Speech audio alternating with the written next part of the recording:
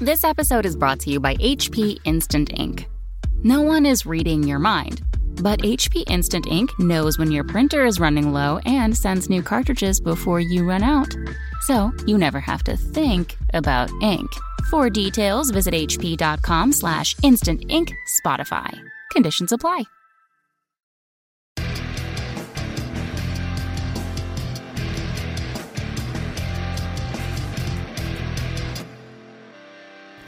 Hey everybody, welcome to Signals from the Frontline, your every Wednesday live cast here on Twitch. Slightly late, we had an equipment malfunction, but Mariana was on the case and fixed it post-haste. Yep. So here we are, only 5 minutes late. We're here. Pretty good. Boom. And for those of you watching on YouTube, we're on time. That mustache always on time. Majestic. And the mustache is on point. It's growing on you. Literally. It actually is growing. It's not just growing on my face, it's growing on my heart, guys. Or maybe Reese is growing on the mustache. Ooh, it's true. Do you ever think of the that? stash is in control and it's growing a Reese. Boom. Yeah. That makes more sense. Oh, Axis of Entropy, thank you. I'm glad you like my shirt. It's a little Miami Vice mixed with He-Man. I thought that was pretty cool. And everybody in the Twitch chat, it's always a pleasure to talk to y'all, hear how everybody's doing, and then always make fun of the Raw Dog. Yeah. Which, sure. You look so weird without facial hair. I know. It's because I've had it for years. Well, you also have like a high and tight now, so you look like the Marine. It's what you get when you go for a $15 haircut at Supercuts. In San Diego. Hey, like, all right, well, we know what you want. Yeah, we have so many Marines here. Yeah, here's here a you go. quick job. She's like, now you look like one of us. One of us. Yeah.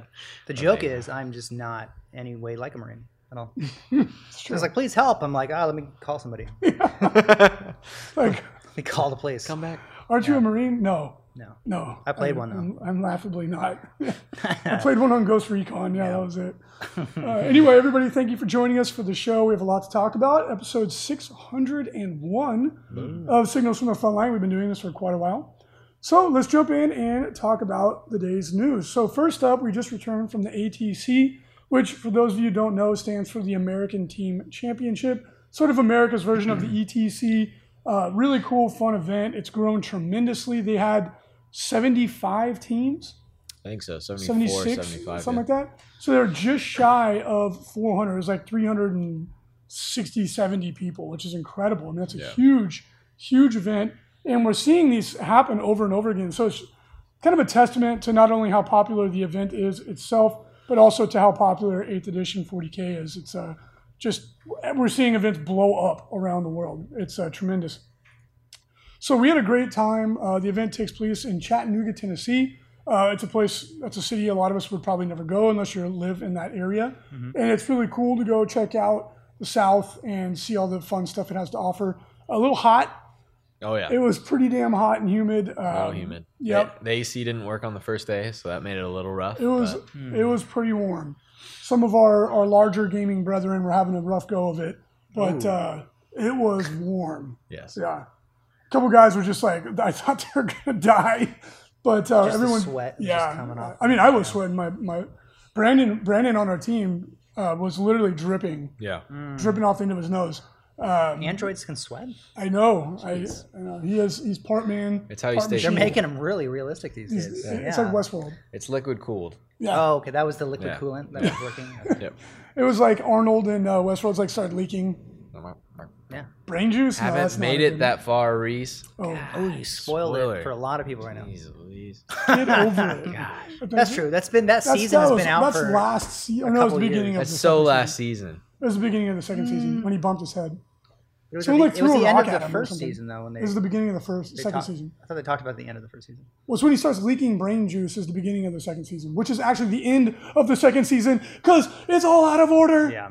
There's You just ruined it all again. Take that. Somebody made a timeline. Don't worry, you still won't understand what's happening. No. I didn't. Such a I had to go. confusing Yeah, I show. had to go read that timeline. There's to a have timeline clue somebody what was made. going on. Yeah. So even Brandon was just like sweating his nuts off, but it was fine on the next day.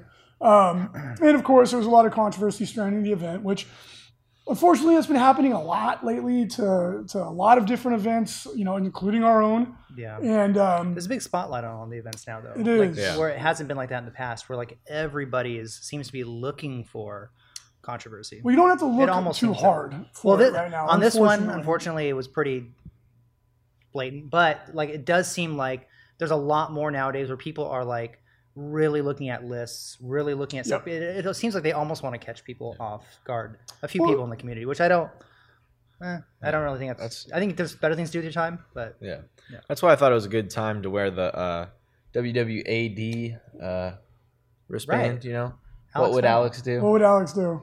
Brought to us by Riot Games, or actually I shouldn't say that. Brought to us by Mark Merrill, co-owner of Riot Games, and we'll be handing those out at SoCal and just to keep people like cool. Like, Like, hey, hey, my man, opponent's remember. being a little tricky. Yeah. They're using something that might not be on the list. You look at your wrist and you're like, you know what? Alex would be like, it's okay, mate. What do you say that? That was my Did he say English mate? accent. I don't think he said. That mate. did not sound English. Yeah, that was. I'm working on He it. said, "Aye, governor." That's good. The Cockney accent. That's how he talks. Alex is a posh. He barely his English accent's very subtle. Actually, he's lived in America for I think longer than he lived in the UK at this point. But I could be wrong about that.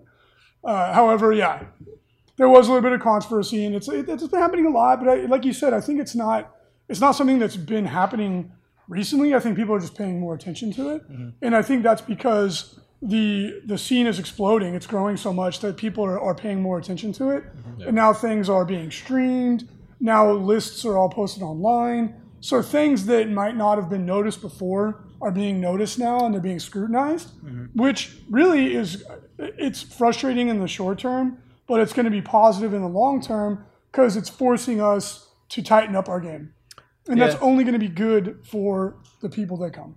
I think the bad thing about it is it like kind of like casts a shadow over the events, and you don't hear about all the good things at the events. You're just hearing about these negative things at each event. It's like Yelp reviews. Yeah, Like you're only seeing who goes on Yelp person who's to like leave a review. furious. Yeah. People who are upset. If you have a good meal at a restaurant, chances are most people aren't going to go and leave a review. That's nice. I always try to do that. I mean, some people do try to do it, I but do, generally 'cause, speaking, the majority of the reviews are going to be negatives. Yeah.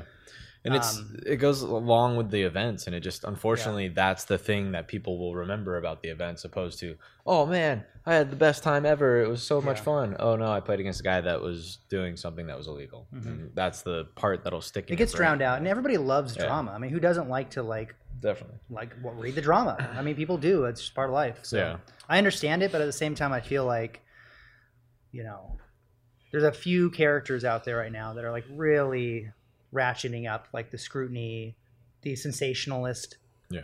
After things happen, being sensationalist about it, like it's not helping the community at all. I'm not going to name names. I think everyone probably knows a few of the people that are doing that's that. not what Frontline Gaming is about. But if you're out there and you're trying to make a name for yourself with news or whatever about the community, you push the sensation button, you get attention. So I understand why people may choose to do that and may not agree with it, but it's not good for the community. If you've got a new podcast or something and you're trying to break away from the crowd, I get it. I understand why you would make that choice.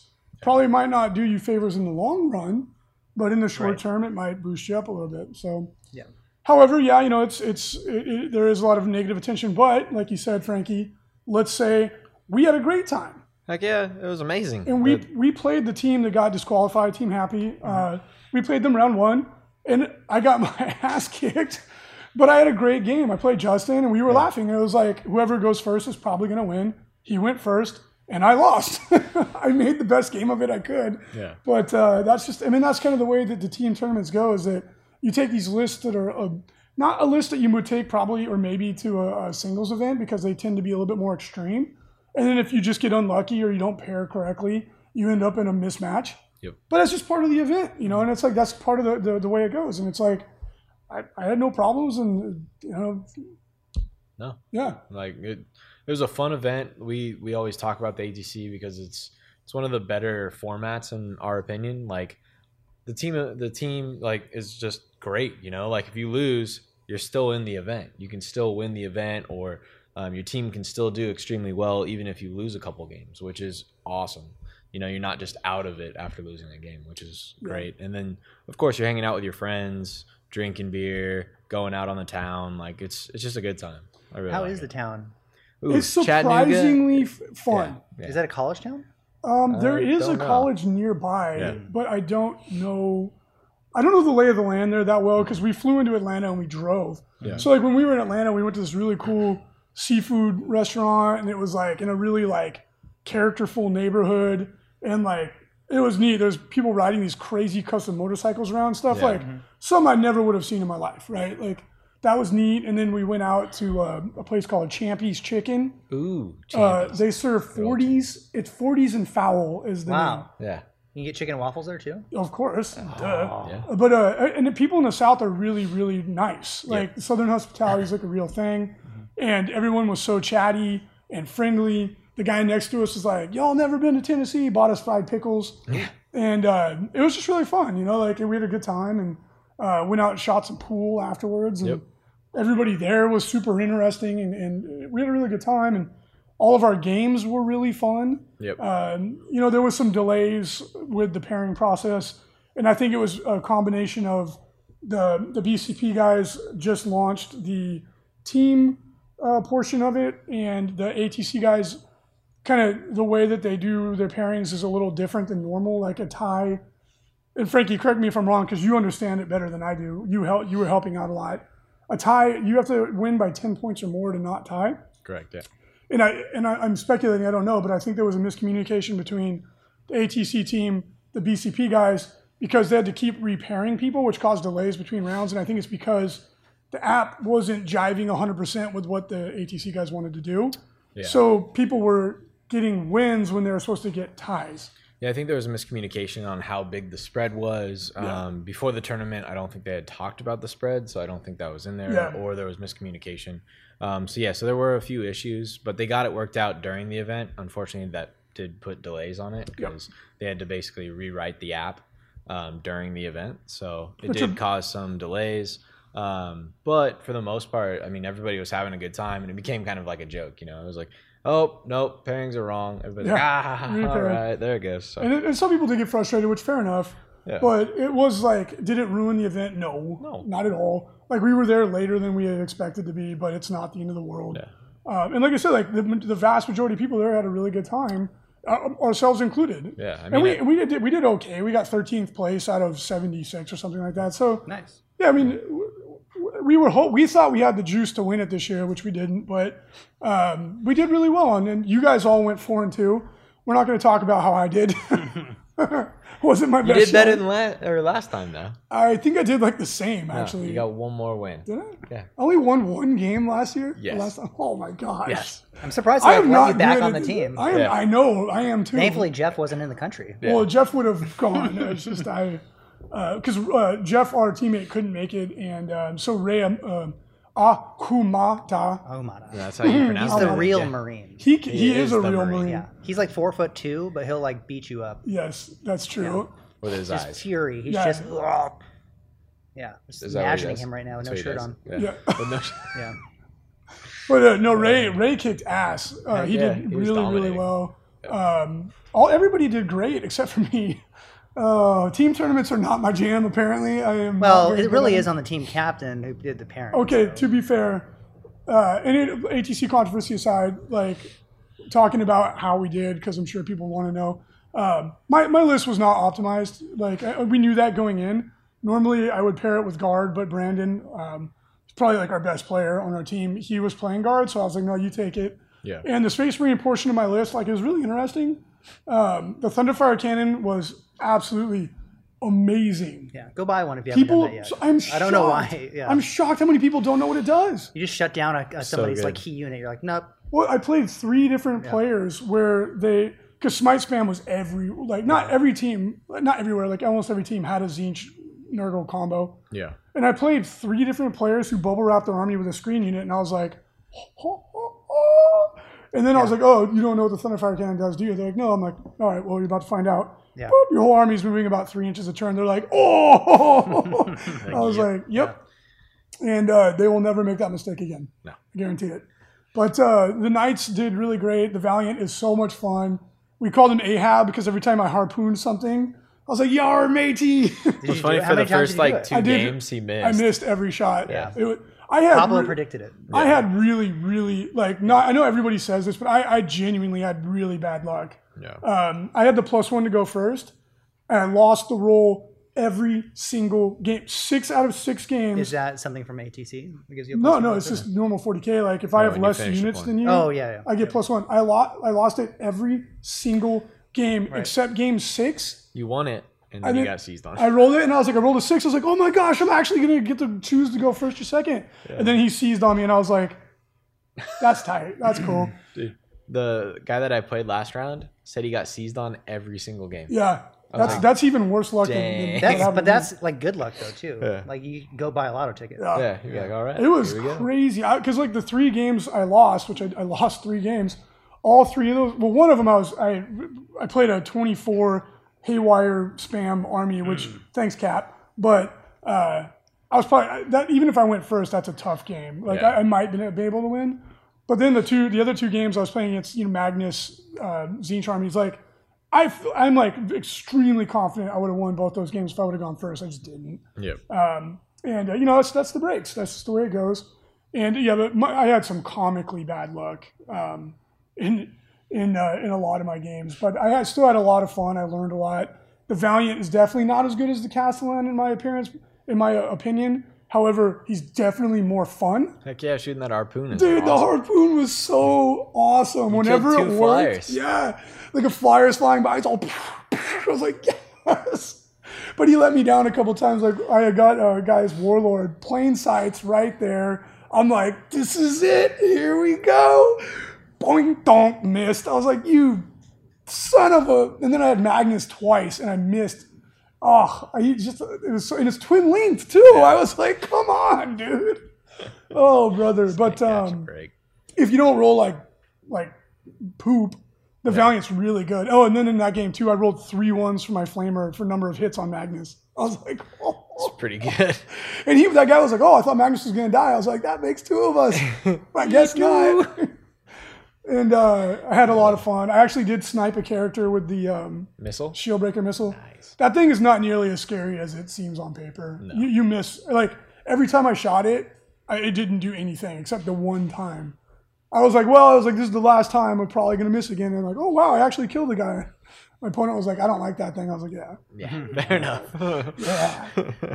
The Valiant was a blast, super fun. If you're going for max optimization, take a single Castellan. Yeah. The Gallant was amazing. The Gallant is absolutely amazing. He died every single game, but he went out like a champ every single game. Putting the 2+ save and the extra attack on him, which is what I normally did, he would go into hordes and they just couldn't touch him. And he had 18 kick attacks hitting on 2s. Like he would go into like units of plague bears, just pop, pop, pop, pop, pop. Like big units of orcs didn't matter. And then when I played Magnus, I gave him the super gauntlet. Mm-hmm. It hits on 2s and it does 8 damage flat. He would beat the snot out of Matt. He was just like, when you got those 2 wounds through. Reese got 2 wounds through on Magnus. The guy's like, all right, well, how many wounds is that? And Reese was like, 16. The He's guy's like, what? All right, well, I guess he's dead. Yeah. And then afterwards, if you don't kill him, you choke him out. Yeah. Like, it was so much fun. Like, again, like, the Gallant is truly competitive choice. Truly competitive choice. But he's so fun to play. Like, he's just an absolute blast to play him. And then the Crusader was really good because I was playing Hawkshroud. Ignoring the damage table is simply amazing. But the interestingly, the Warlord trait of +1 to hit for House Hawkshroud, I used it every single game, and it was absolutely amazing. My opponents were just like, wow, that's really good. I was like, yeah, I didn't realize, like, I thought I would only use it once in a while. Yeah. I used it every game. Even when I was playing against, like, Plague Bears and stuff. Yeah. I'm like, well, that's a unit of 30 Plague Bears, like, -2 to hit. I was like, oh, I'll go +1 to hit on you. And he was just blowing them away because all those weapons are 2 damage. It's pretty good. Just like, blah, blah, blah, blah, blah, just wasting units of Plague Bears or whatever. So, had a blast. My Smash captains were terrible. I've never had captains play so badly. I didn't do a wound until my 4th game. Like, I just couldn't roll to save my life. And then, of course, in that game, I was playing an Orc player, and they just obliterated all his characters. I was like, oh, I guess they were saving it up for you, man. I'm sorry, dude.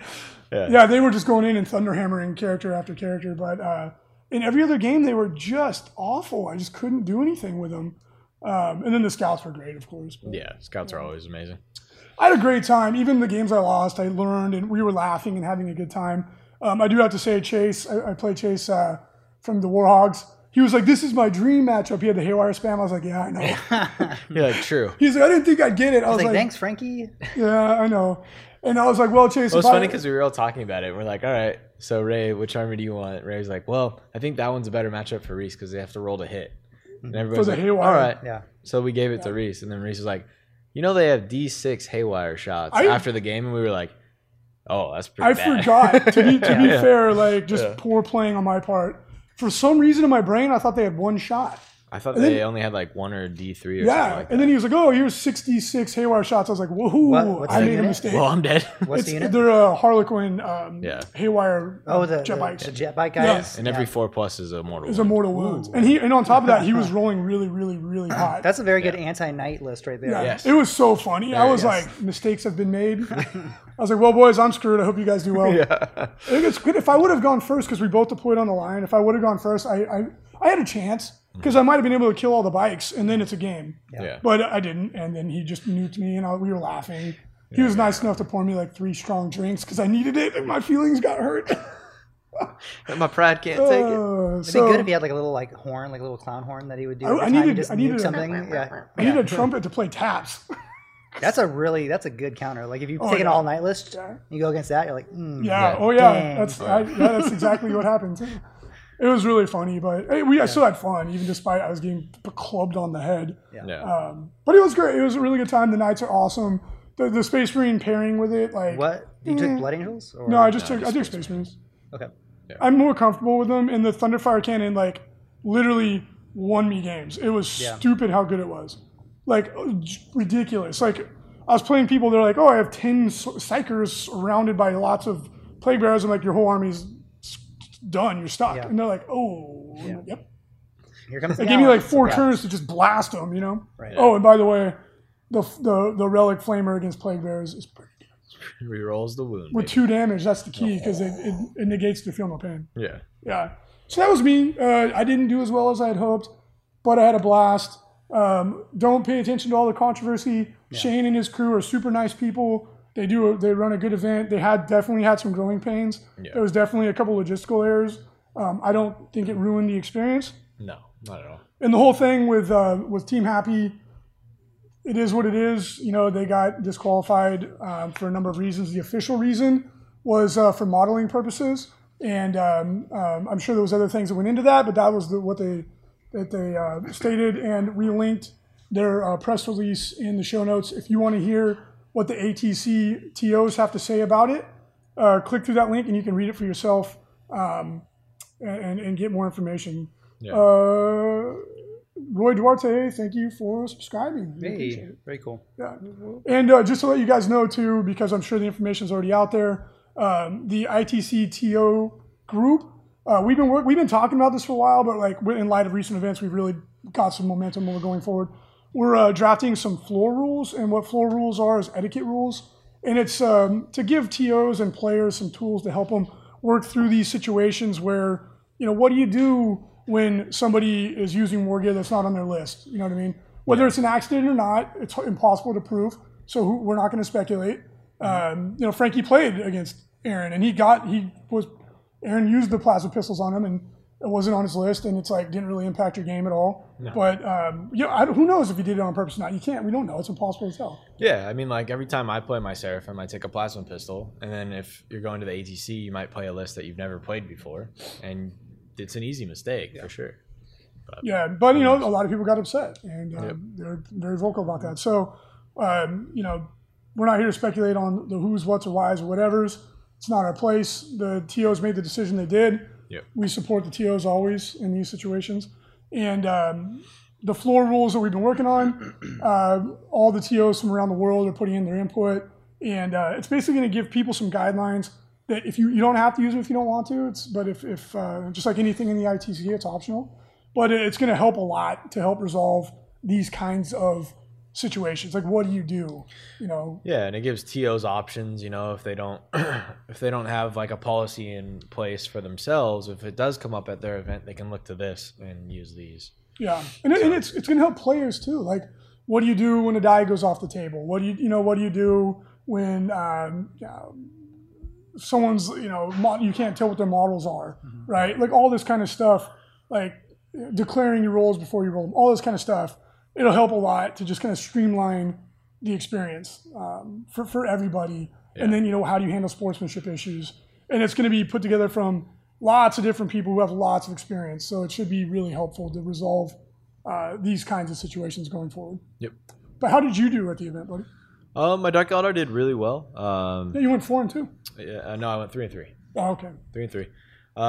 So I lost to Aaron Along in round 1.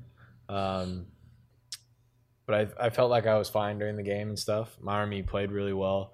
The witches, again, are just MVPs, man. They just charge into anything. I'd charge into characters and kick their butts because they have so many attacks. And then the succubus, they're always amazing as well. Charge into guys, hold them up with chardonnettes. Like, it was game-winning in a lot of my games. And I switched up my list, and I took a lot of Venoms. And the Venoms are great. The extra shots were excellent. When I played against the Nid player, of course, it helped out versus Flyrants. The Tantalus, amazing. I didn't have a single player target the Tantalus. That's strange. Yeah, the Tantalus was not that up hard until to like the last turn of the game, like every single game. And the Tantalus is a monster, and it puts out so many shots, especially paired up with the Blackheart relic where you get reroll 1s to wound. The Tantalus was doing work. So, I like my list. It was a lot of fun. My Archons comically did not a lot this tournament. Usually they do a lot of work, but this tournament was not theirs. I kept failing my invo saves like on the second roll of the dice, like almost every game. I was like, cool. Well, he's dead. But Dark Eldar are amazing. The Blackheart stratagem is definitely the best stratagem in the game. It is so good. Yeah, and in a couple of my games I had some bad luck, but that comes around. I probably had some good rolls too. Just don't remember those, of course. But yeah, it was really funny in my last game when I played against the all dreadnoughts. I flew everything up, shot all my blasters into them, did nothing. I was like, cool. You had 2 games where your blasters and your opponent, like against your game against Aaron. Yeah. Aaron was like, hey, Reese. I'm like, what? He's like, Frankie didn't do a single wound with all his blasters. I was like, yeah, he does that a lot. Yeah. It happens to me like all the time. Because you were like, I had him dead to rights, and then I just whiffed, and then you're like, well, okay. Yeah. So I shot at the bunch of dreadnoughts. They had 3-up invos, so he was making a lot of saves, and I just wasn't doing anything. I was like, all right, cool. Well, that was fun. And then on the one turn where I could swing the game, I kill a dreadnought, blows up, kills half my infantry, kills my Tantalus. I was like, well, that was really bad. Then I killed the other dreadnought that was right there.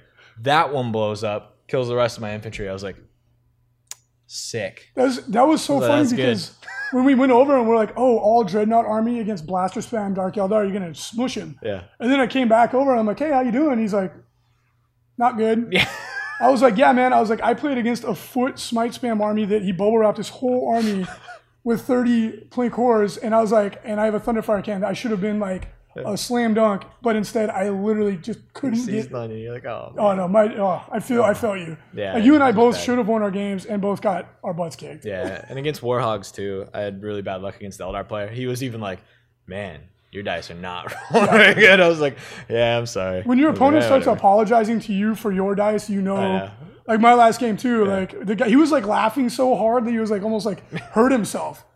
Because I was like, all right, I can get back in the game as long as you don't roll a 1 on and do reality blanks on your Tzeentch demons. He's like, oh, 1. I was like, no. And then he rolls a 6 for the number that comes back, goes back onto an objective. I was like, good. That's good. Oh, good for you. And then he did it again the next turn. Excellent. Rolled a 1 again. I was like, okay, that was it. I lose. I don't know what to do.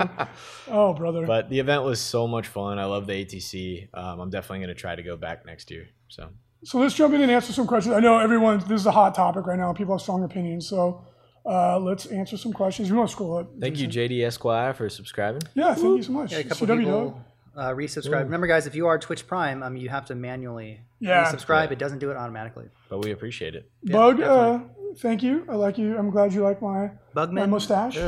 People, and you know what? At the ATC too, I want to say this. There's so many people who came up. And we're like, thank you guys for everything that you do. Yeah, it really means a lot to us. Yeah, there were a lot of people that came up, which was good. D. Scarlatella, hey, Dave, he actually just had a commission done by us too. Oh, awesome. Yeah. Oh, you know what's funny is the person that absolutely whooped Frankie's ass with the Dreadnought army. Yeah. They paid for us. It was some of the Dark Bunny guys. Yeah. Oh, cool. Yeah. They're super nice guys. Yeah. Can we talk about our list design going to a team event?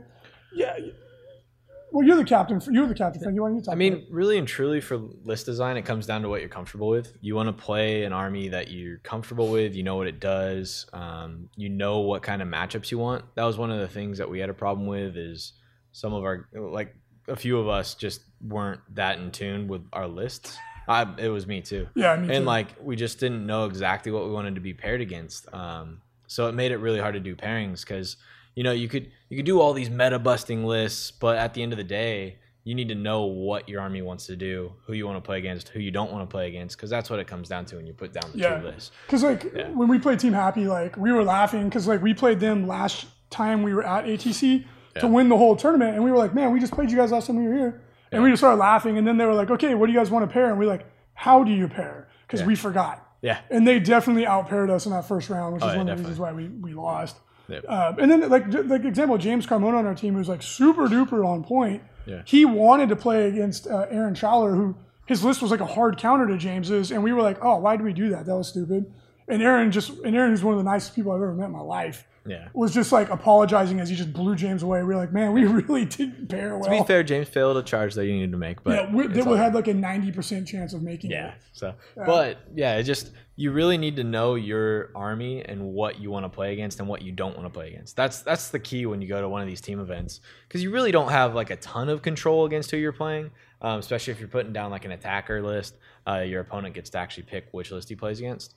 So that's really what it comes down to. I don't think bringing meta busting lists or anything like that, like an all Nurgle army that won't ever die, really does anything for your team because there are lists that'll beat it. So. Roy Duarte, we don't really review lists anymore because it's it's overwhelming. We get too many. I would spend hours of my day just doing that. For the LVO 40K friendly, if you're playing in that event, you're going to want to post your list in the Facebook group, and then the TO will check it. You don't need to do it now. You have plenty of time. However, eventually all lists for the friendly have to be approved by the TO. So that's the way that will work. Justin Kimple, any update on the ITC missions changing? So we're still soliciting feedback. We've gotten hundreds of responses. Thank you so much. Please, if you haven't done so, go ahead and give us that feedback. We're going to let it go until after the BAO, and then we're going to go in and start really digging in. I've been looking at it every day. The feedback's been excellent. Even with the feedback that's just wildly negative, there's still good stuff to be taken out of it. But the vast majority of it's really positive. People like it. And when we were at the ATC, we were asking people left and right, what do you guys think? What would you change? What do you like? Because we have kind of a radical idea not radical, I should say. We have a pretty dramatic change we're thinking about. And we were soliciting feedback from people at the ATC, and a lot of people were giving us really good feedback. So we're banging around a lot of ideas, but a lot of people want to give us input. A lot of people have ideas. So right now we're still just collecting it. Yeah. Right. And then we're going to look at making the changes. They'll probably kick out in August. But we want to just get as much information back as we can before we make any change. Are we going to make big changes and we make little changes? Because right now it's I'd say we're about at a 90% I like them. So it's that kind of is maybe don't rock the boat, maybe just make little changes because people like them. Yeah. But we're batting around a lot of ideas right now. Is Pure Knights viable, asks Street Crazy. It is, but I don't think you're going to win a tournament. Is it fun? Yeah, I had a blast. Is it going to dominate? No, because you need more bodies. I don't know. I think, honestly, I think a lot of the Armigers and Warglaves, I think you would do really well with. If you took one of the big guys that gives them reroll ones, I think the Armigers and Warglaves would be the business. Maybe even a Gallant in there because the Gallants are super good. The Helverins, everybody is just loving. Their damage output is pretty impressive. Only having -1 though really hurts. It's not that crazy. He was shooting at my Tantalus and I was like, eh. Oh, I got one for RVD, one of a kind, who we love him.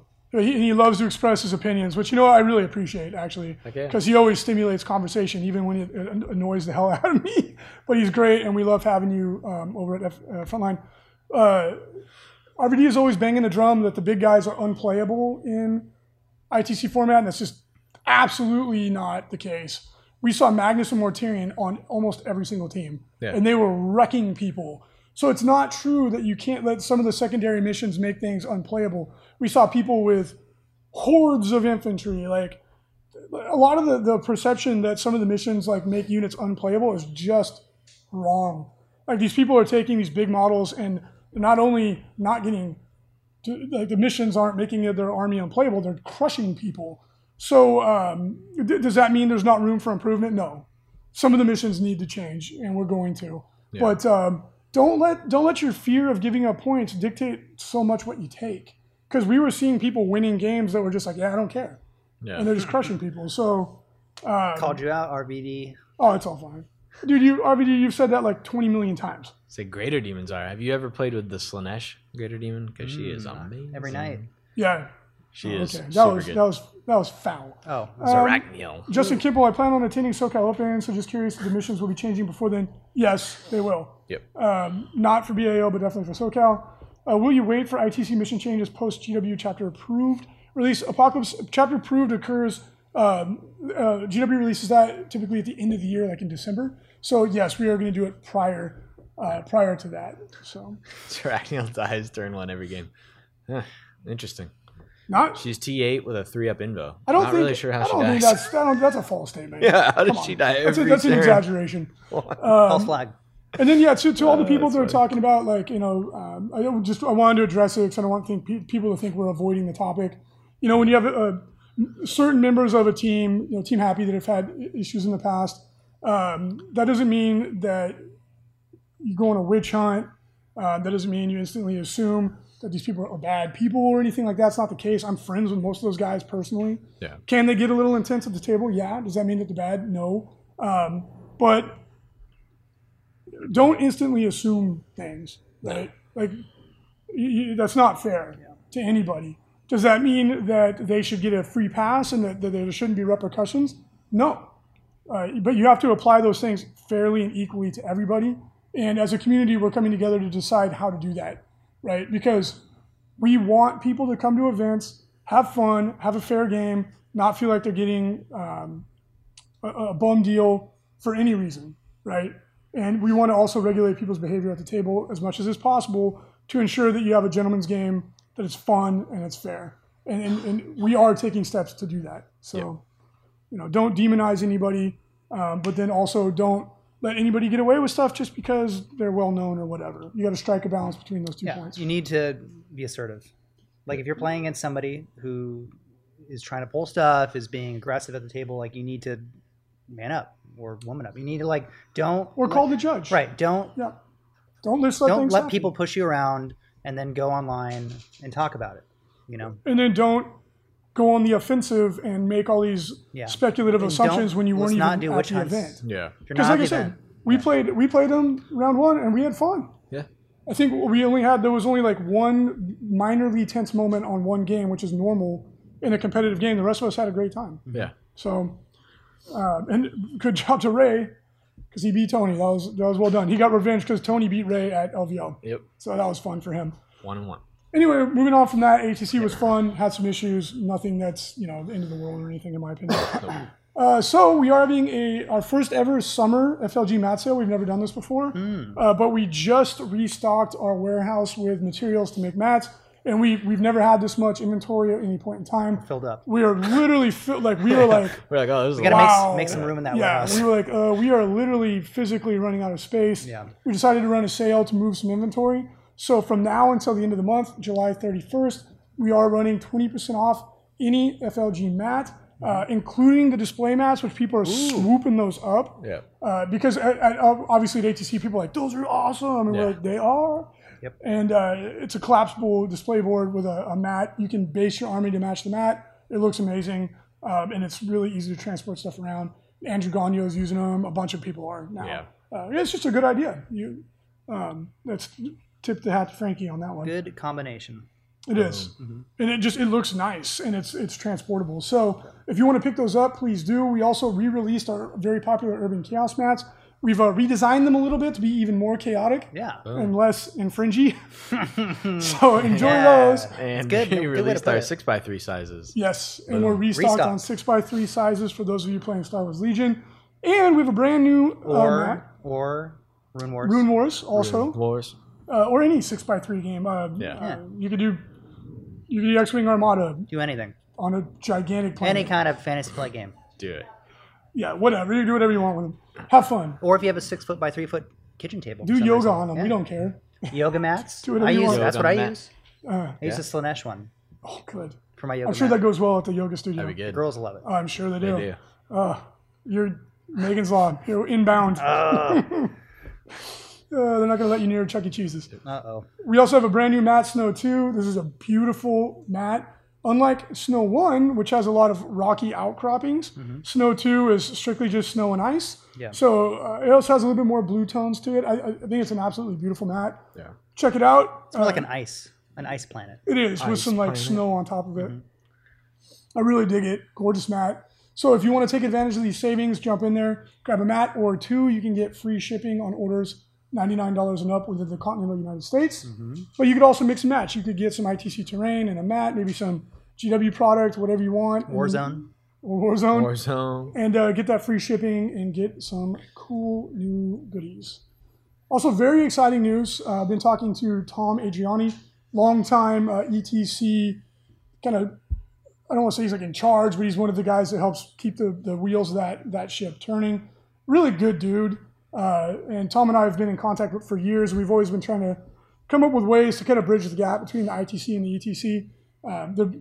They're similar organizations. ETC is geared towards feeding one event, obviously the ETC 40K team event. Among others, they do lots of stuff. It's a huge event at this point in time. And always should be kind of trying to like bridge the gap because there's some friendly rivalry between the ETC and ITC community, which par for the course when you have competitive players that do anything. Yeah. They're always going to have some friendly banter.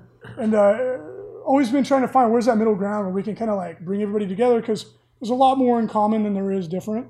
And very excited to announce that the ETC 40K singles championship event is going to generate ITC points. Now, does that mean that they're using our format or whatever? No, they're not. They do their own thing, and that's fine. We've said a million times we don't care.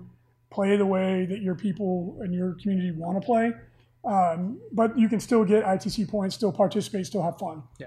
And that's what this is about. So we're really stoked. Yeah. This is a great first step to kind of bridging the gap because a lot of us are crossing over now. You know, we went over to London. A lot of those guys come to Nova. They come to Adepticon. They come to the LVO. And a lot of the European and UK and Norwegian players are really into the getting their points now. Mm-hmm. So this is great, right? Like this is only a positive thing, and I can't wait to see where it goes from here.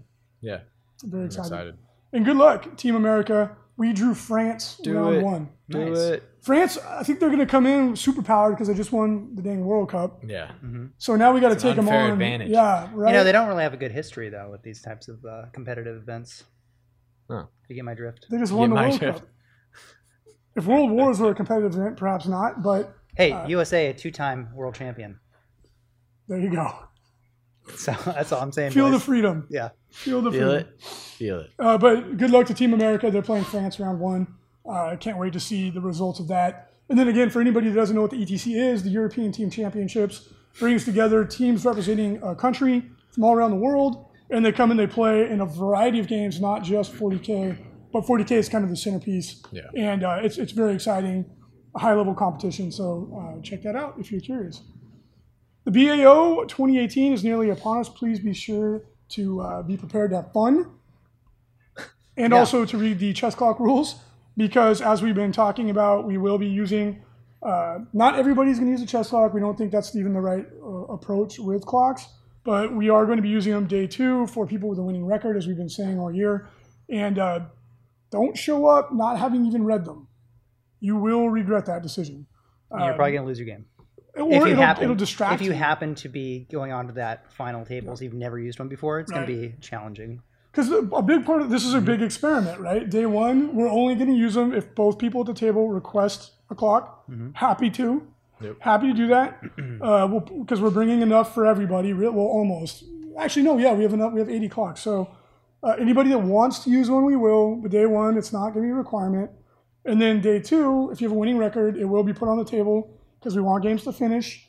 Everyone in the community at this point has been agreeing, or almost everybody that has been agreeing that will help. Yep. And then if on day 2, if both players at the table want a clock, we will. But the important thing is that we want to make sure that you're prepared because we're going to be collecting data to show how many games finish before and after. Did you enjoy using the clock or not? And you're much less likely to enjoy using the clock if it's your first time. You are going to be Yeah. So please, bamboozled. You're going to skew the data, and it's going to have a negative impact on everybody else. So please at least play 1 or 2 games with the rules if you think you're going to win your first 3 games. And read your codex. Yeah, that too. Read your book. That too. That'd be amazing. Somebody somehow goes on to day 2. They don't even Winning record, Yeah. and is like the first time they've used the army, first time they've read their codex. Yeah. Never used a chess clock. And bring your codex. Do not have Handwritten list on a pictures napkin. of the rules on your phone. That is like, we have a standing rule with the judges that if you have a rules dispute and you don't have your material on hand, you're instantly wrong. The judge says, open your book and show me. You can't, you're wrong. Your opponent, yeah, your Space Marines have a 6-up save. Like, bring your dang rules, please. That'd be a good strategy if you're like losing against somebody who doesn't have a book, and they're like, "I have 3-up save." You're like, "Show me where." Call the TO right now. Because I think they have a 6, a 7 I think it's a plus. 6. Can you prove it? I mean, that's an extreme and ridiculous example, but you are responsible for bringing your rules materials. So please do. That'd be a banana file. That'd be a Raw Dogger Express. But more, all the clock rules stuff aside, prepare to have a great time. The BAO is a wonderful event. Yep. Very curious to see if Brandon Grant can three-peat. Never have anybody done that before. It's a great picture of Brandon showing human emotion. Yes, he does. He's actually pretty convincing. He's actually a funny guy. Yeah, Because we were hanging out all weekend. Almost That's a fooled fake smile. by that fool. Yeah, He is as smart as he looks, too. That's the funny part. He's a super intelligent guy. Can't wait to see everybody at the BAO. Yep. It's going to be awesome. Upcoming ITC events. So before we dig into that, I've got a really nice email. Like to share these. Sometimes we forget to, but to everybody who does send in nice emails, thank you so much. It's a nice change of It's pace. a nice change of pace. It really means a lot to us, and we pass them around the whole office. By the way, we do love emails that say, "Hey, I got my order. Everything was great. You guys are awesome." Yeah, that's nice. Every once in a while, Instead of the It is nice to get a little bit instead of of the praise. like, every yeah, once there in was a something with my order that went awry. You're like, okay. while. It's a lot like the Yelp reviews. Yeah. You only ever hear the negatives. By the way, if you have had a good experience with us, please go on our Facebook page and give us a rating that you feel is appropriate. yes. Please. Because it hurts my soul every time we have someone who's like upset for something. Because things go wrong. It's inevitable. Yeah. And then someone is upset, and you're like, oh, that sucks. Let's It's the try only and fix this. ratings you got are the upset customers. if Which, you- fair enough, they're upset, but like, And we always go out let's of try our to way to offset fix that it. with like the always majority of try to people who work are with getting them. good. We go out of our way to service, fix it. But it's like, if you've had a good experience, please go over there and do that, because it means a lot to us. Yelp reviews. We take pride in trying to do the baby. best job we can, and that helps. And it'd make Larry just so happy in the warehouse. Yeah. He's just sitting there sweating away, making mats the New Jersey way. We do get good reviews. We do get a lot of good reviews. We do get. But we could always use negatives more. as well.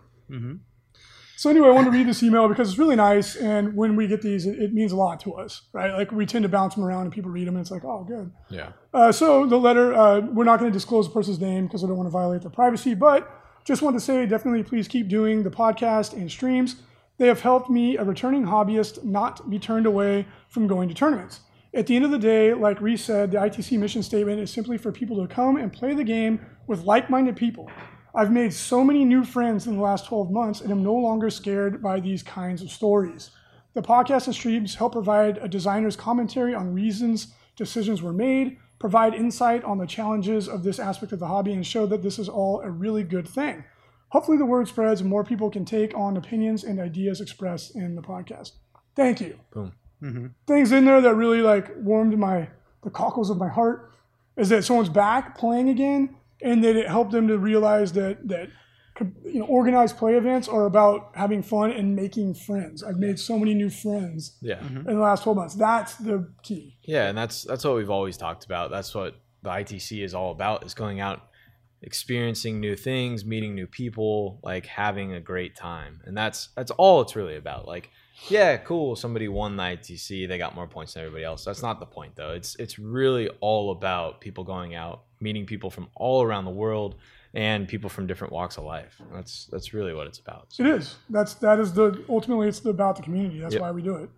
And all the other stuff is really fun and rad. Of course, yeah. But the underlying thing is making friends, right? That's it. Upcoming ITC 40K events, we've got a ton. It's not a ton. That's only like 10. A few. There's like 20 this weekend. Okay, 12. So we have 3 GTs coming up. We have the Clash of Titans GT, and that's in Redding, California, with the Boise Cup. Didn't they just have the Boise Cup? This is June. God dang it.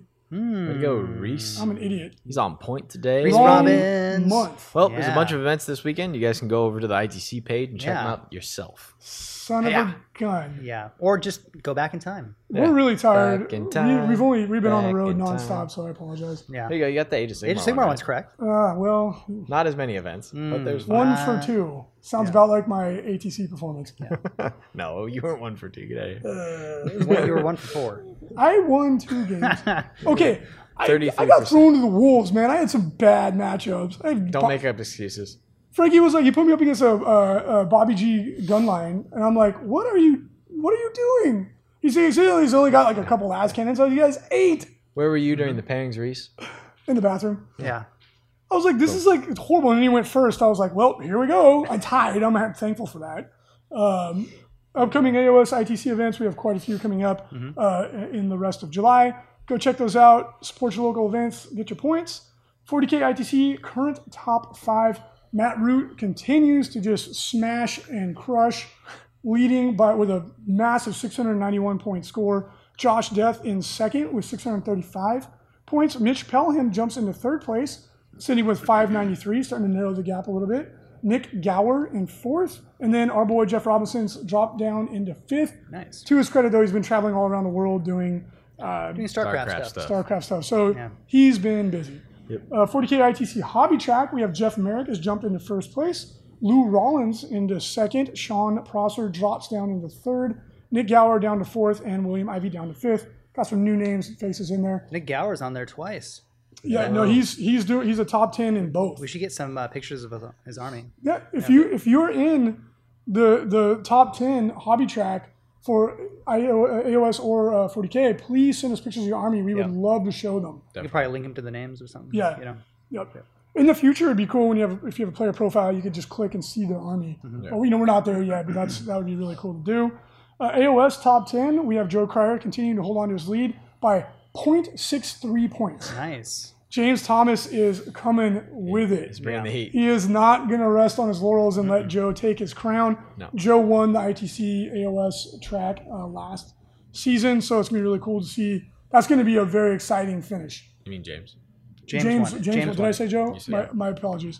James won. And James is a local boy, extremely nice guy. Yep. Matt Jones is coming in not too far behind him in third place, followed by Josh Harvey and Steven Heichi. A lot of shakeups in that one. And Joe, it was great seeing you at the ATC, buddy. There's a lot of new names on there. Yeah, there's a lot of movement. And a lot of names I don't see, like Vlad. Did Vlad drop off? He did. Everybody's favorite vampire. Dang it. Come on, buddy. You can do it. Where's our robot? Where'd our robot guy go? Who was that again? I don't remember. The guy with all Steven caps. Rogers. No, that's what Captain America. It was Rogers was his last name. Steven Anyways. Rogers is Captain America. Yeah. David Rogers? Something like that. Yeah. Yeah, I think it was Something David Rogers. Yeah. Come back, robot. Anyways. AOS ITC Hobby Track. Ring the bell. We got another event. Woo! Ooh, hey. Did it. Oh, man. First place, I'm going to not do this Good luck. correctly. Yeah, good luck with that. Is that even a name? Laljeet Seedhu. I apologize if I almost certainly said that wrong. All lowercase, just to mess with Jason. He jumped way out in front with a nice score. Philip Verduzco is in second. Frank Deloach, our friend, is up in third. Scott Reed, Local boy. fourth Hometown place. hero. Josh Scott Reed. Harvey in fifth. Yep. Nice. It's starting to get a little bit more traction. Shadespire, we had some shakeups here as well. Mike Kors moves into first. Matt Everhart down to second. Jose Ibarra in third. Andrew Everhart in fourth. And Tony Field up into fifth. Well done. Nice. Check out FLG Paint Studio. We got this awesome Dark Imperium starter set that we painted up, and it looks amazing. It's fantastic. Tabletop Plus. Boom. I believe. Level 2 basing. Yeah, level 2. Definitely level 2 basing. I don't remember. I think it's Tabletop Plus. It looks like a plus. It is. Everything's vibrant, colorful. I mean, it's Games Workshop scheme to the letter. I think better than theirs, to It's be honest. brighter. Yeah, Yeah. you know, this is everything I love about paint commissions: is nice, clean, bright base coats, basic line highlighting that looks really good. This might actually be a tabletop. This is, I think, It just looks so good. It looks like a tabletop plus, but I think this it is an actually in a between. tabletop. Yeah. One of the best things about going to our studios, guys, by the way, is that like we have a lot of painters, and sometimes we have a lot of tabletop commissions, and sometimes you'll get a really good artist, and we say, "Here's a tabletop commission for you," And they can't help themselves. They but make it a can't. little No, better. and that's one of the best things about working with us is that you will always get what you pay for or more. Usually it's or more because all of our artists are so talented. And a pro tip, we've said this a million times, pro tip, if you want that extra little bit, give the artist more freedom on the project. Don't try to micromanage. The best way to have a bad commission is to try and give pages of details, one. Two, ask for updates every day. Yeah. Ask for a hard deadline, which we don't take anyways. But that is the best way to get a commission that's just not going to come out well. Best that we have are people who are very laid back, give general guidelines. This is what I like. These are some photos I found of things that I'm thinking about. You know, I don't really have a time frame, but if you can give me kind of a completion time when it should be done, those are always the best. And they always come out like this. This is a fantastic commission. I mean, I would be so happy. The thing is, like, if you need to match an existing scheme, or if you do want to get really specific, we will, of course, do it. Right. Yeah. But when you get that extra bit, it's when the artist when they feel like their creativity is being allowed to express itself, and then they get kind of carried away with it. Right. But we will do it whichever way you want us to do it. Right. At the end of the day. Mm-hmm. However, that is a pro tip. If you want it to be extra awesome, let the artist express themselves a little bit. Yeah. Yep. Yeah, I think that is tabletop. I think the characters were tabletop plus. So let's jump in and answer some questions. Question it up. Mm-hmm. Question it up. From Doc Gibbons says, "Hey guys, late to the show. Are you going to have a pre-orders on the website for Kill Team?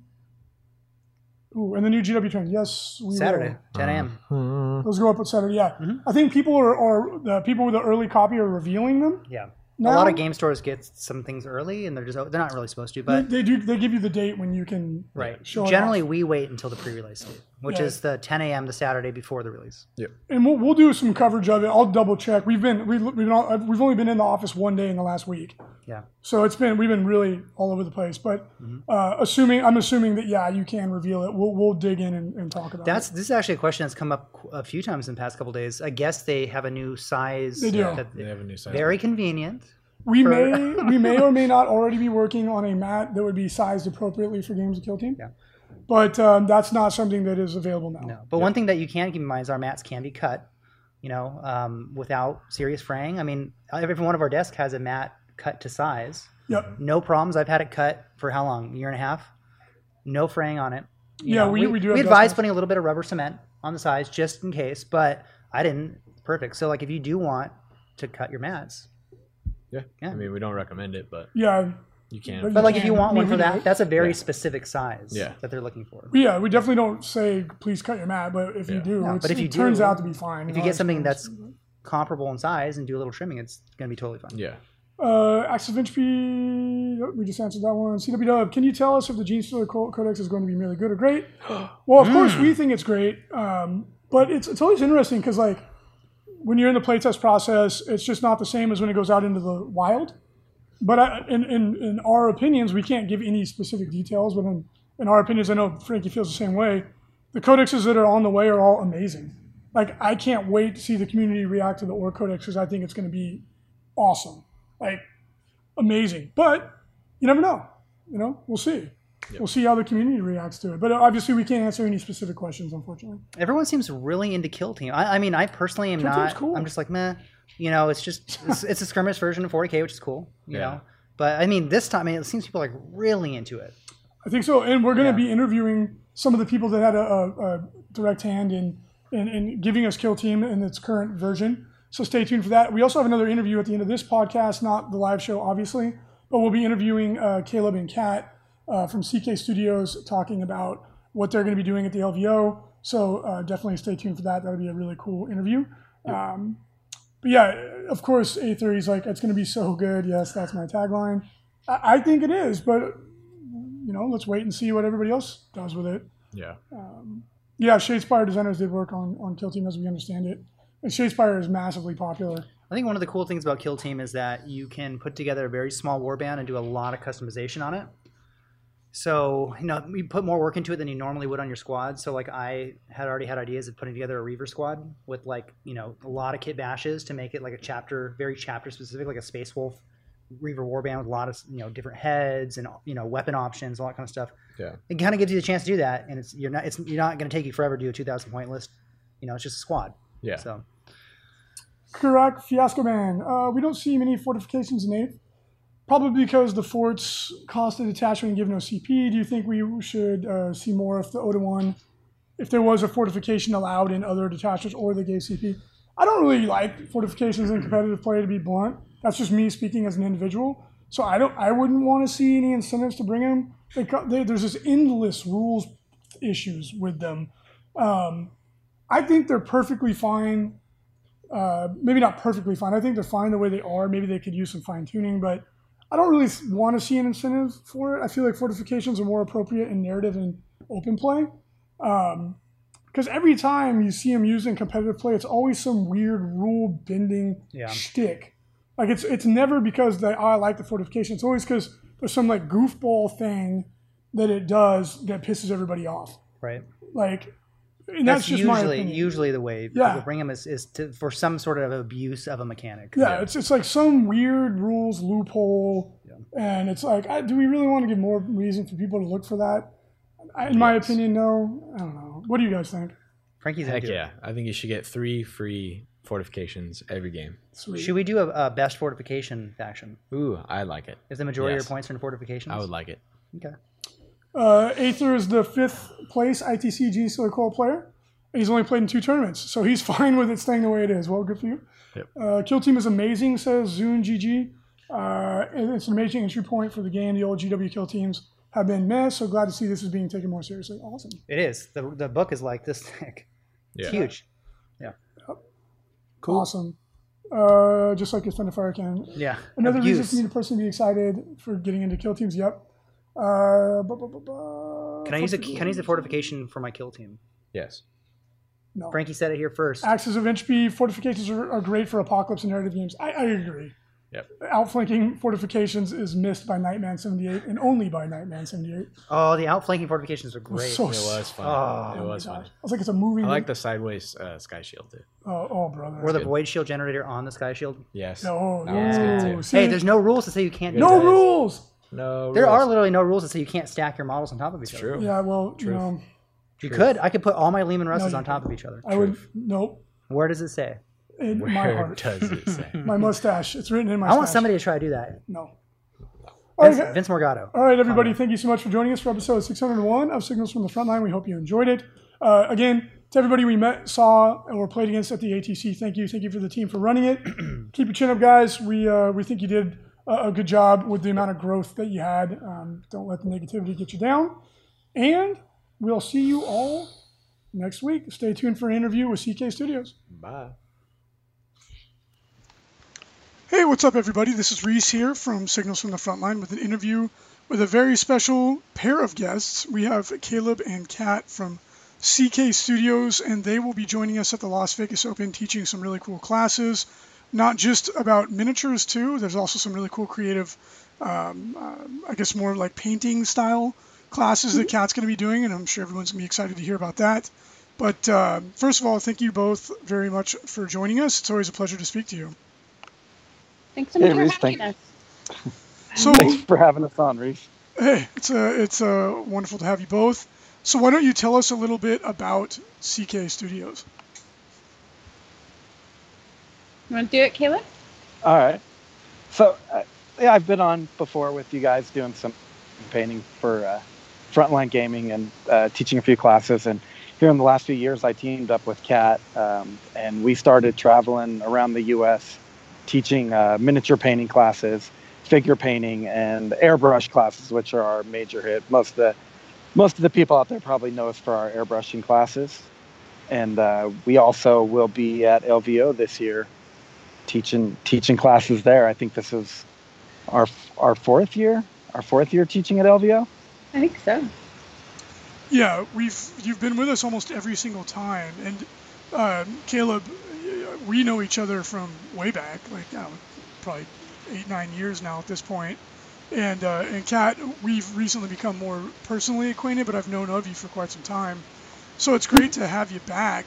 And just to jump in and give you a plug really quick, the airbrushing classes at the LVO are almost full already. So if you do want to grab a ticket, yeah, they instantaneously were like almost full.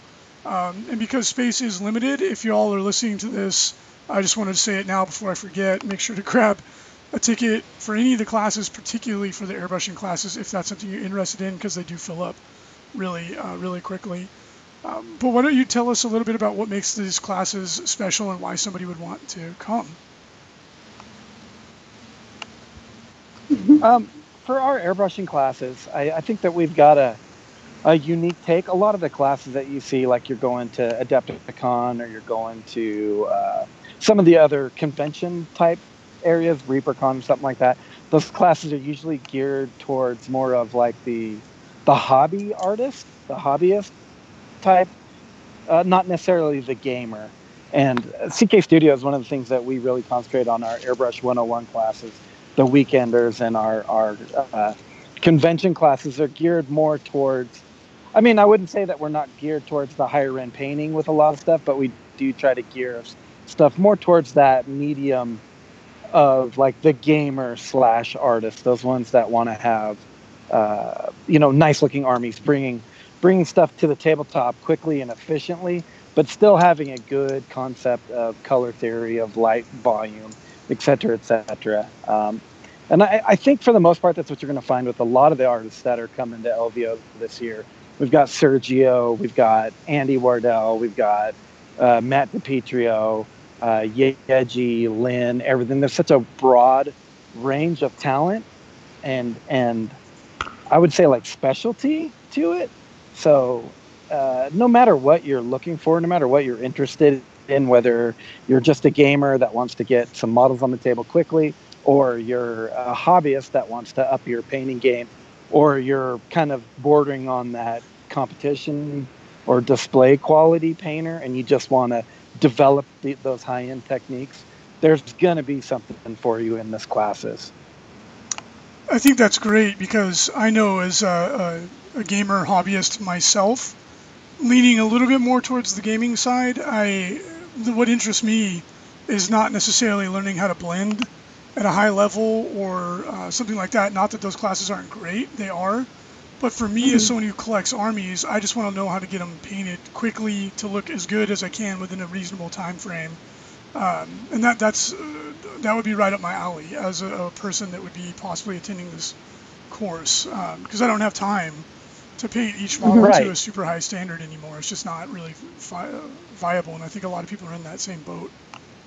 Yeah, and with the advancement in skills and the materials that everybody's starting to use now, the more the hobby is progressing, the more that it's adapting. You're seeing a lot more use of the airbrush, how to use different mediums like inks and washes and oils and stuff like that to get really good results quickly. And then also, like I mentioned earlier, that little bit of basis for color theory, a little bit of basis for creating light and volume. I mean, sharp contrast is what's going to make an army stand out on the tabletop. And if you're into, trying to get the best paint score, you're going to learn these little tricks that really help to make it's that defining little bit of effort that will make your army stand above the rest of the armies that are on the tables there, help the judges kind of catch the judge's eye. I know that's an odd thing to say, but I think I've judged with you guys for, I don't know, about 3 or 4 years again. And when you got 300 armies to judge, it's difficult to find all the little nuances in armies. But if you can catch that judge's eye, it's just going to make it that much easier to get a higher paint score, to carry that hobby side of it. Or if you just want bragging rights, I think it's pretty fun too, because some of the experience Caleb has that he brings to the table with like our workshops is literally all that experience with from the judging to actually painting and producing top level, armies out there that have gone through competitions themselves. And when we get into these workshops, we're really literally dealing with almost all gamers, and their interest in it is growing and growing and growing for the quality of their own armies, which is making them very serious about their play too. So we get to do a lot of talking about Warhammer, and we get to talk about 40K and AOS and all kinds of fun stuff like that. And we can actually bring that side of it to the classroom. It's just literally the experience and the love of the game and the hobby. And Caleb has a really unique spin on that, I think, just from years of being in the trenches with it, with the judging, with painting, with commissions. He's probably made every mistake and learned from every single one you can as an artist hobbyist. And so he gets to cut through all that and bring the good stuff to the table, and it's really fun. It's really enjoyable to get to experience that. I 100% agree, and I can attest personally that you both are extremely talented artists. Caleb, you've painted actually some of our stuff. I know you sometimes work with our studio, the FLG Paint Studio too, and you do great work. So you both really know what you're talking about, and it's interesting that you mentioned a couple of the tricks that I always talk to people about too when they're asking us for advice in our store about getting the army painted. And that's like, pick 2 colors for your army, the 2 main colors that are high contrast. Pick a couple of complementary colors, and then do one special thing like OSL or weathering. And it's like, that's really all you got to do, like you said, to catch a judge's eye, right? Like if you have good grounding in color theory, like, colors on the opposite side of the wheel, like they'll go really well together. And little tips and tricks like that if they spend a couple hours with either one or both of you, that they're going to come out of it infinitely better. They're going to feel more confident in their painting skills. And I know from personal experience, when I finally learned how to use an airbrush about 5 years ago, I was actually mad at myself for not having done it sooner, because I had base coated an entire army in 3 hours, which would have taken me probably weeks to a month to do with a brush. And I was like so bitter at all the time I had wasted in the past by doing it the long way. So I can't recommend it enough to jump out there for anybody who likes to paint their own stuff but is low on time. Maybe they just had a kid. Maybe their job is more demanding. It really, really does save you just so much time, and gets a really good result. So I think that's awesome. But what about some of the other classes that you're teaching, Caleb? Besides the airbrushing classes, I'm teaching. It's kind of a new class for me. Well, it's not that new. It's one of my favorites right now. Is teaching painting black and white. This is a brush painting class, not an airbrushing class. But 2 of the hardest colors to paint for a lot of people is black and white, and it breaks down how to paint them, why certain things work and other things don't. It's a very hands-on class. Everybody will be painting. We're going to paint a Primaris Marine. GW has provided the miniatures for that class, so we want to thank James and all the GW guys for their help and support with that. We're doing painting expressive faces. This is more of one of those advanced classes where you're going to get more into learning to paint more display quality. We're going to how to go through and use glazes and washes and blends and things like that. We're going to paint a face. And then the last class I'm doing is a freehand class. And again, this is a beginner level class. It's going to teach you the basics on how to break down and learn how to paint any shape or any image.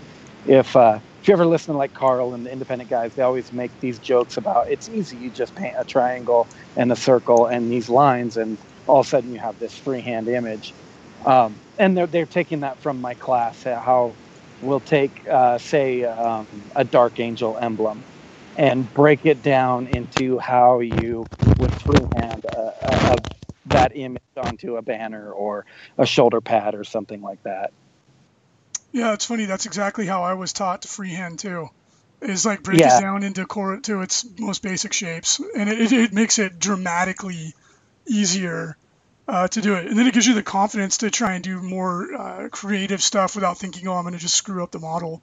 Absolutely. That's the thing with freehand, is that when people are afraid to attempt it, they're like, man, I'm not an artist. I can't draw.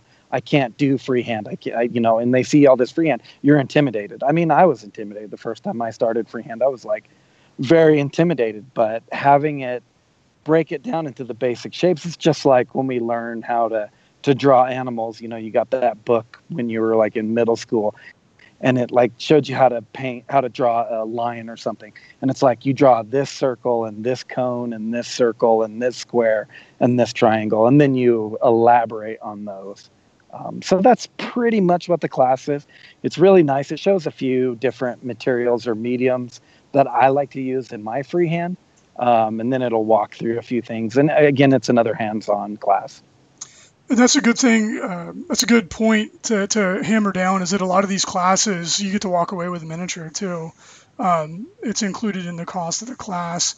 And a lot of times the materials are provided. It's really cool to be able to sit down with someone who's a pro, and in a small class, even the ones that get completely full, it's no more than like 15, 16 people at the high end. You get to walk away with something. So it's really cool. You're tangibly working on something, and then you get to keep it. So I think that's super cool. And then obviously what you're really going for is not just a mini. It's to share the knowledge, to gain some of that knowledge that both you and Kat have earned over years and years of practice and study. Yeah. I had such a neat experience recently when we were teaching in England, and one of the students in England brought up a model to me, and he says, "Do you recognize this?" And I was like, "Well, yeah, that's one of the models that we use in our basic blending class." And he literally had this thing sitting there varnished completely. It was the very first model that he had in his very first hobby class he took from us, I think at Gen Con a few years ago. And here we're in England now teaching this class, and he still has that takeaway model with him. And he's varnished it, everything. It's like he goes back to that model, and it still inspires him. So those little tiny walk away things from like LVO, I think almost every class you're in, you get to walk away with something. Almost every class, unless it's a demo. But that takeaway is just, you literally get to go back to it. You can. Are you there, Kat? Are you there, Kat? Oh, we might have lost her. Not a problem. Are you there? Yep. Let me just take note of that. I'll just cut that part out. Not a problem. Is everybody still here? Yeah. Yep. Okay. Oh, I have no idea what happened there. It's okay. No, sorry. It happens sometimes. But I'll just go back and cut out that little part where we lost connection. Okay. And then we'll pick up again in 14, 20. Yeah, I think it's great to remember that, to have those little keepsakes, to remember the class fight, to remember that big jump in your skill, because an anecdote I'd like to share that ties into what you just said, Kat. One of my really good friends, Tyson, from Figure Painters, if anyone wants to go check out his stuff, he doesn't do commissions anymore, but he's like on your and Caleb's level. He's tremendously talented. I was pretty good painter. I learned how to paint out of the White Dwarf like people my age, pre-internet, as embarrassing as that is. When I was a little kid learning how to paint, we didn't have the benefit of YouTube and all this awesome stuff. And I know you all do a lot of media online, so I'd love to get that plug later. But I would just read out the White Dwarf, and like I was self-taught. And I was pretty good, right? I felt pretty confident, and I'd go to a local event in my local game store, and I'd usually, maybe get a little prize. And then I sat down, and I would paint with my buddy Tyson, and he would, bust out a mini with me, and we'd paint it together.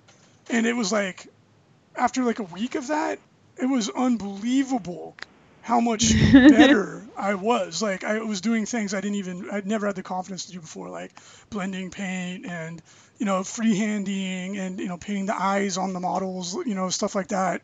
And that's why these classes, when it's a really like focused, you all have taught these classes many, many times, so you know what you really have it rehearsed and it's down, what information is impactful. People are going to walk out of the class and they will definitely be a better painter than when they went in. It's not it's a small investment for something that, if you really enjoy the hobby aspect of the hobby, it's going to pay dividends for the rest of their life, really. And I say that with complete, and that was true for me. Like, I only sat down with someone a few times, and it made me just dramatically better. Oh, that's so cool. And I still have some of those minis too. They're sitting on my in the store here. So. And it makes it more fun. It does. Like, you feel more confident. I know we've kind of touched on that a lot, like how you feel about it, if you're intimidated or if you're confident. When you feel more confident in your ability to tackle any model, it's just so much more enjoyable, because you don't feel any like sense of anxiety about if you're going to screw it up or if it's not going to look nice or whatever. Like, you just feel like, yeah, this is going to be fun to paint this model, as opposed to kind of dreading it. Yeah. and there's models that maybe you wouldn't have tackled for your army that you start feeling better about, and you go out and buy different things, and it's just so fun to watch. It's so fun to watch people progress through that. Yeah, it is. Maybe there's a Forge World model you've had your eye on, and after taking the class, you'll be like, yeah, I really feel like I'm ready to do this. So that's super cool. But Kat, what about some of the classes that you're teaching? Because I know you're doing some really cool stuff that's a little different than the normal offerings. Yeah, this is going to be way different. You guys will be the first convention actually to feature something like this. And what I was aware of last year when I was at LVO was there were a lot of the girlfriends, the spouses, hobbyists that weren't necessarily playing a game right at the moment, kind of milling about, and there was an opportunity or a gap there that we could fill and give them something to do as well in the hobby area. So I chatted it up with Seth, and we're going to do a couple of canvas classes with acrylic pouring. Something I've had experience in for over 20 years now. Yeah. Are you there? Yeah, I'm here. Are you there, Caleb? I'm here. Okay. Sorry, something was cutting out really bad on my side. It sounded robotic. It's okay. I think we'll be able to salvage it. Okay. And then picks up at 18:30. Okay. So I'll be teaching some canvas classes that are real fun. Some basic art classes, and then some mandala dot art work, and they'll be in the general hobby area. So for people that have some downtime that like to kind of do a different type of art while we're there, or if you're there with a boyfriend or a husband and want something fun to do, we'll have that available to them. I think it's a great idea, and I know especially the acrylic pour right now, like my girlfriend has been showing me it on Instagram and all that stuff, and it's really cool, and it's like super creative, and it doesn't require a lot of technical skill, I think. I hope I don't sound like an idiot by Nope, saying you're that. exactly right. You're exactly right. You can walk away, you can have absolutely no experience doing regular canvas painting of any sort and walk away with a completely completed abstract painting from it. So, and that's one of the things. We'll do these classes on Friday and Saturday so that the canvases have time to hopefully cure by the time people go home, so that they can take their art project home with them.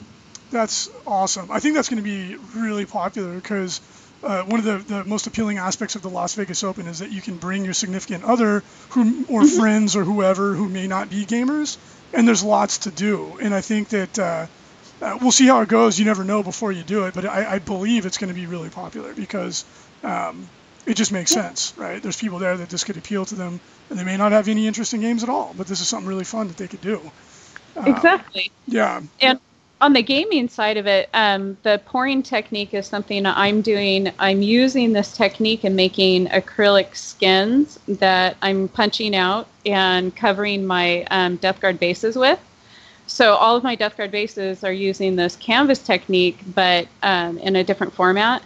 So they're all basically custom painted. Every single one of them is individual for my Death Guard army. So it translates well too. It can go into the gaming hobby as well. So that's kind of fun. That's super cool. And I know for the enthusiastic hobbyists, finding new techniques and something that sets you apart from everybody else is always really, really cool and interesting. And basing techniques are something that I've always found fascinating because it's an easy way, usually, to really make your army stand out if you want it to look different than the flock and sand that almost everybody else is going to be using. Exactly. These will be little art pieces. That is super cool. So is there anything else that we should cover before we start to wrap it up here about the classes or about CK Studios, where people can find you online, all that fun stuff? Sure. Do you want to do that, Caleb? Yeah. So not only are we teaching the classes at LVO, the convention classes that we teach, but we also teach our weekend, or the Airbrush 101, the Airbrush 102, and we're just about to release our new Airbrush 103. We're super excited about that class. with the new hype of the new Knight Codex is coming out, and all the new Knights that are coming out. I think what did they come out with, 3 or 4 new variants of them? Yeah, like 4. There's 4 new kits. They're selling like hotcakes too. Mm-hmm. They are just, it's crazy. They're so good. I mean, GW is just knocking it out of the park with their new kits. But we have a class that we've been developing for a little bit. We're super interested in it, and so for the 103, it's called Heavy Metal. Is the title of the class. We're going to go in and we're going to paint a Knight Titan. Again, it's another full weekender class, Saturday and Sunday, 8 hours each day. The first day of the class, they'll be with me, and I'm going to teach pretty much the technique that I used to paint Carl's Reaver Titan, that Chaos Reaver Titan, how we went about doing the true metallic metal substructure for the body, how we go in and paint the armor plates and get all the light variation and et cetera, a little bit of non-metallic metals if they're into that, glowing effects, a little bit of weathering, et cetera, whatever will fit into that 8-hour period on Saturday. And then Sunday, this is the first time CK Studios has brought in another artist. We're going to have Sam Lentz, and we'll get Kat to send you a link to his site if people are interested in kind of looking up on his stuff. Phenomenal painter, Crystal Brush winner, Golden Demon winner, Gen Con, Privateer Press, Scully, Grandmaster, et cetera. Super accomplished painter, has phenomenal freehand. I mean, just unbelievable freehand. So on Sunday, you're actually going to sit down and you're going to freehand onto your Knight Titan. It's going to be, and this is for bare bones beginner painters. You don't have to be a super accomplished painter to take this class. But the goal is by the end of Sunday, you should have a display quality Knight Titan. It's going to be something that, even if you're not playing Knights, it's going to be something that will go into your display case or be a feature of your army. And the cool thing with Knights is you can add them to just about any army out there. Yeah. No, that sounds really cool. So one of the bummers is that I never get to take any of these classes because I'm running around trying to organize everything. But I totally would if I had any free time. Well, we can invite you up for this one. This one will be in September up in the Bay Area. The venue, we're still working out the details for the venue, but it is into the new schedule. And then, of course, we have our regular schedule. In July, we're up in Victoria. That class is sold out, unfortunately. It's an Airbrush 101. In August, we are in Philly. Philly. We're going to be in Philadelphia teaching another 101 class. Again, in September, we'll be doing the 103. This will be our first launch of the 103. In October, we're in Dallas for a 102 at... I'm sorry? Denmark. Oh, that's right. We're in Denmark. We're in Denmark teaching the 101 in Denmark. I think actually we're going to do the combination 101 and 102. So it'll be 4 days of classes, but they can sign up for either or get a package deal for all 4 classes or all 4 days. And then let's see, after Denmark, you're going to have to help me out with the rest of the We'll be in November. We'll be at Scale 75 in Texas, outside of Dallas, to do a 102 specialized class around the Jessica Thunderhawk model by Scale 75. And that one's going to be a lot of fun. We'll be doing it in their facility there. In December, we're going to be in Boston, and that's going to either be in the middle of the month or the end of the month. We're still securing the venue date for that. We've got the venue. We just need to secure the date. And then moving January, we'll be in LA or Phoenix, and then LVO in February. It's a full schedule. Yeah. We'll stop there. I think we're scheduled out till June of next year right now. Wow. Well, hey, that's awesome. You're both very busy and ambitious, and I applaud that. I think that's great. So where can people find you online if they want to find more information? We're on Facebook primarily. We do most of our information doing messaging with our students and anybody interested. You can find us on Facebook, and it's CK Studios. And if they typed it in, I think it's CK Studios Come Paint With Us is the full name of our studio page. But all they need to do is go there, hit the message button, hit us up directly if they're interested in any of these classes, because we're in the middle of launching it for the next 6 months. We'll put their name down on the reservation list and contact them back when we open up registration. So it's good to get their name in now because it gets going in the order that we're receiving those. So anybody and everybody's welcome to contact us there. They can also email us if they're not on Facebook, and that happens. We're at ckstudios.art@gmail.com. And then anytime they want to poke us directly, they're more than welcome to through Facebook, either Caleb or I. Awesome. And then, of course, we'll put all this stuff in the show notes, too, for people that want to go check it out. Well, thank you so much for joining us. It's always a pleasure to speak with you. I'm excited to see some of these new classes and some of the classics that are already filling up. So again, if you're listening to this and it sounds like something you want to participate in while you're at the LVO, please don't wait. Grab those tickets. As everybody knows, the LVO went absolutely ballistic this year, and everything is filling up quickly. So don't wait and grab those tickets. Thank you both for joining us. Wonderful as always, and I can't wait to see y'all in LVO, and I'll see if I can make one of these airbrushing weekend classes. It sounds pretty badass. Well, maybe we'll just have to come down and teach one at Frontline. That would be pretty cool. That would be there cool. You go. Thanks so much, Reese. It was nice to hear from you. You as well. We'll talk to you soon, and thank you for joining us.